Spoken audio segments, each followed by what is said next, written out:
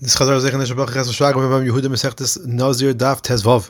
Zok the Mishnah. If someone says, "I am hereby a Nazir when I have a son, and I am hereby a Nazir for 100 days," and he begins observing the 100-day Naziris immediately, if a son is born to him at any time up to 70 days into the 100-day Naziris, then he quote unquote loses nothing, like the Mishnah says, meaning he counts the 30-day Naziris for his son concurrently with the 100-day Naziris, and therefore only has to keep a total of 100 days of Naziris altogether, even though it's one for 100 and one for 30. It should really be 130, but he only has to count 100. However, talk the Mishnah, if the son is born after 70 days, he has to stop his count toward the 100 days, observe the 30-day Naziris for his son, and then complete the 100-day Naziris after that's done.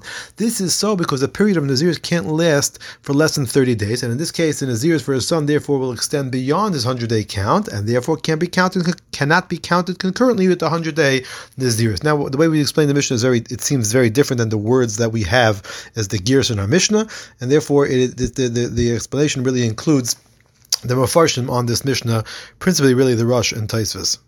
Zok Gemara, Rav said day 70 counts as a day for the 100-day Naziris and as a day for the Naziris of his son, meaning it counts both ways. And therefore, since it counts as 2 days, one for the 100 count and one for the 30-day count, it also counts as 2 days for the 100-day Naziris count also. And he therefore saves a day of counting. He can bring his Kabbalah on day 100 instead of day 101. Our Mishnah said if the son is born anytime up to day 70, he loses nothing, since the 30-day Naziris can be totally enveloped in the 100 days. Now, if Rav's correct, the person actually gains a day. It's not that he doesn't lose, he actually gains a day. According to Rav, Mar says that's actually what the Mishnah should have said. The reason it says he loses nothing is to keep the style of the end of the Mishnah, which says that if the son is born after day 70, he loses. So the beginning of the Mishnah says that he's born by day 70, he loses nothing. Fact, the Mishnah says if the son is born after day 70, he loses. According to Rav, if the son is born on day 71, since day 71 counts as a day for the son as well, then his Naziris for the son ends on day 100, and therefore the person should lose nothing, even when the son is born on day 71, not just when he's born by day 70.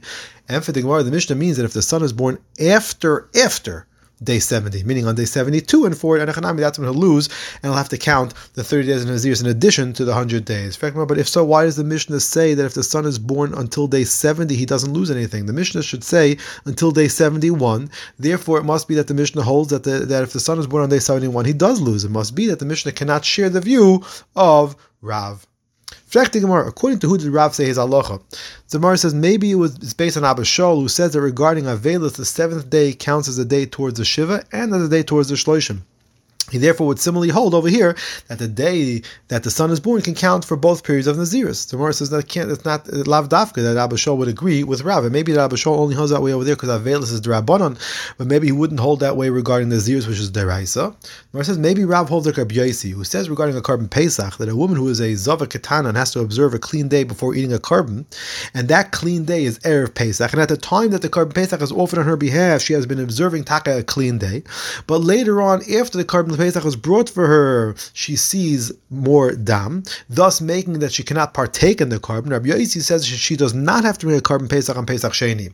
It must be that he says so because he holds that the first part of the day when she was clean is counted as a day on which she is not considered to be tamei at all, and when she later sees dam, it's considered as a separate day of seeing blood. Therefore, at the time the Pesach was brought, she was clean and was counted as having brought the carbon Pesach. She can't eat the carbon Pesach, but she brought the carbon Pesach. We can say that this is just like Rav. It's also a deraisa, and that the one day can be counted for 2 separate days. And the Gemara Brisa clearly says, actually the Gemara actually asks something, they can't say it because the Brisa clearly says that Rabbi Yosi holds that the woman in this case would be considered as having been tamei the entire day regarding the halachas of Tumah. So Rabbi Zoy, how can you say that he counted as 2 separate days? And the Gemara, he holds that Tumah is retroactive only the Rabbanon. And it must be that way, because if not, why does he hold that the woman would not need to bring a carbon Pesach on Pesach Sheni? The Gemara says no. Maybe that he holds that the Tumah is even retroactive deraisa. The reason that she doesn't have to bring a carbon Pesach on Pesach Sheni is because that we hold this Tumah Ziva is like Tumah Satahoim, hidden Tumah, for which a person does not have to bring a carbon Pesach on Pesach Sheni if he brought during Tumah Satahoim, if he brought on Pesach Rishon. Mar says that we find, based on the statement of Rabbi Shaya, that he held like the first explanation, that Rabbi Yosi held that Tumah is retroactive only Taka D'Rabbanan. According to Rabbi Yossi, how can a woman, meaning that you say that the beginning of the day when she's clean, that's a clean day, and if she sees dam later on, that's a new day, that's a different day. How can a woman ever be held as having 3 days of seeing blood consecutively? Since that morning, if she doesn't see blood in the morning, it's considered to be a complete clean day. When she sees later, it's like the next day. So how can she ever have three consecutive days of seeing dam?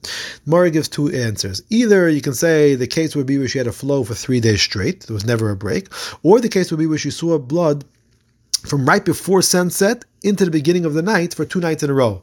So therefore, let's say L'mashal, she had on Sunday night, right before Shkia and past sunset, so it counts Sunday, and already Monday is already not a clean day, because it already started off as V, and then Monday, right before Shkia again and into sunset, so it's now, Monday, it was already an unclean day, and now goes into Tuesday, which again is an unclean day, so now you have 3 days straight. That would make it that she never had a partial clean day, and therefore that would be 3 straight days, 3 consecutive days of Tumah, in which case she would be a Zava Gedola. Had Nalach Perek Hareini Nazir.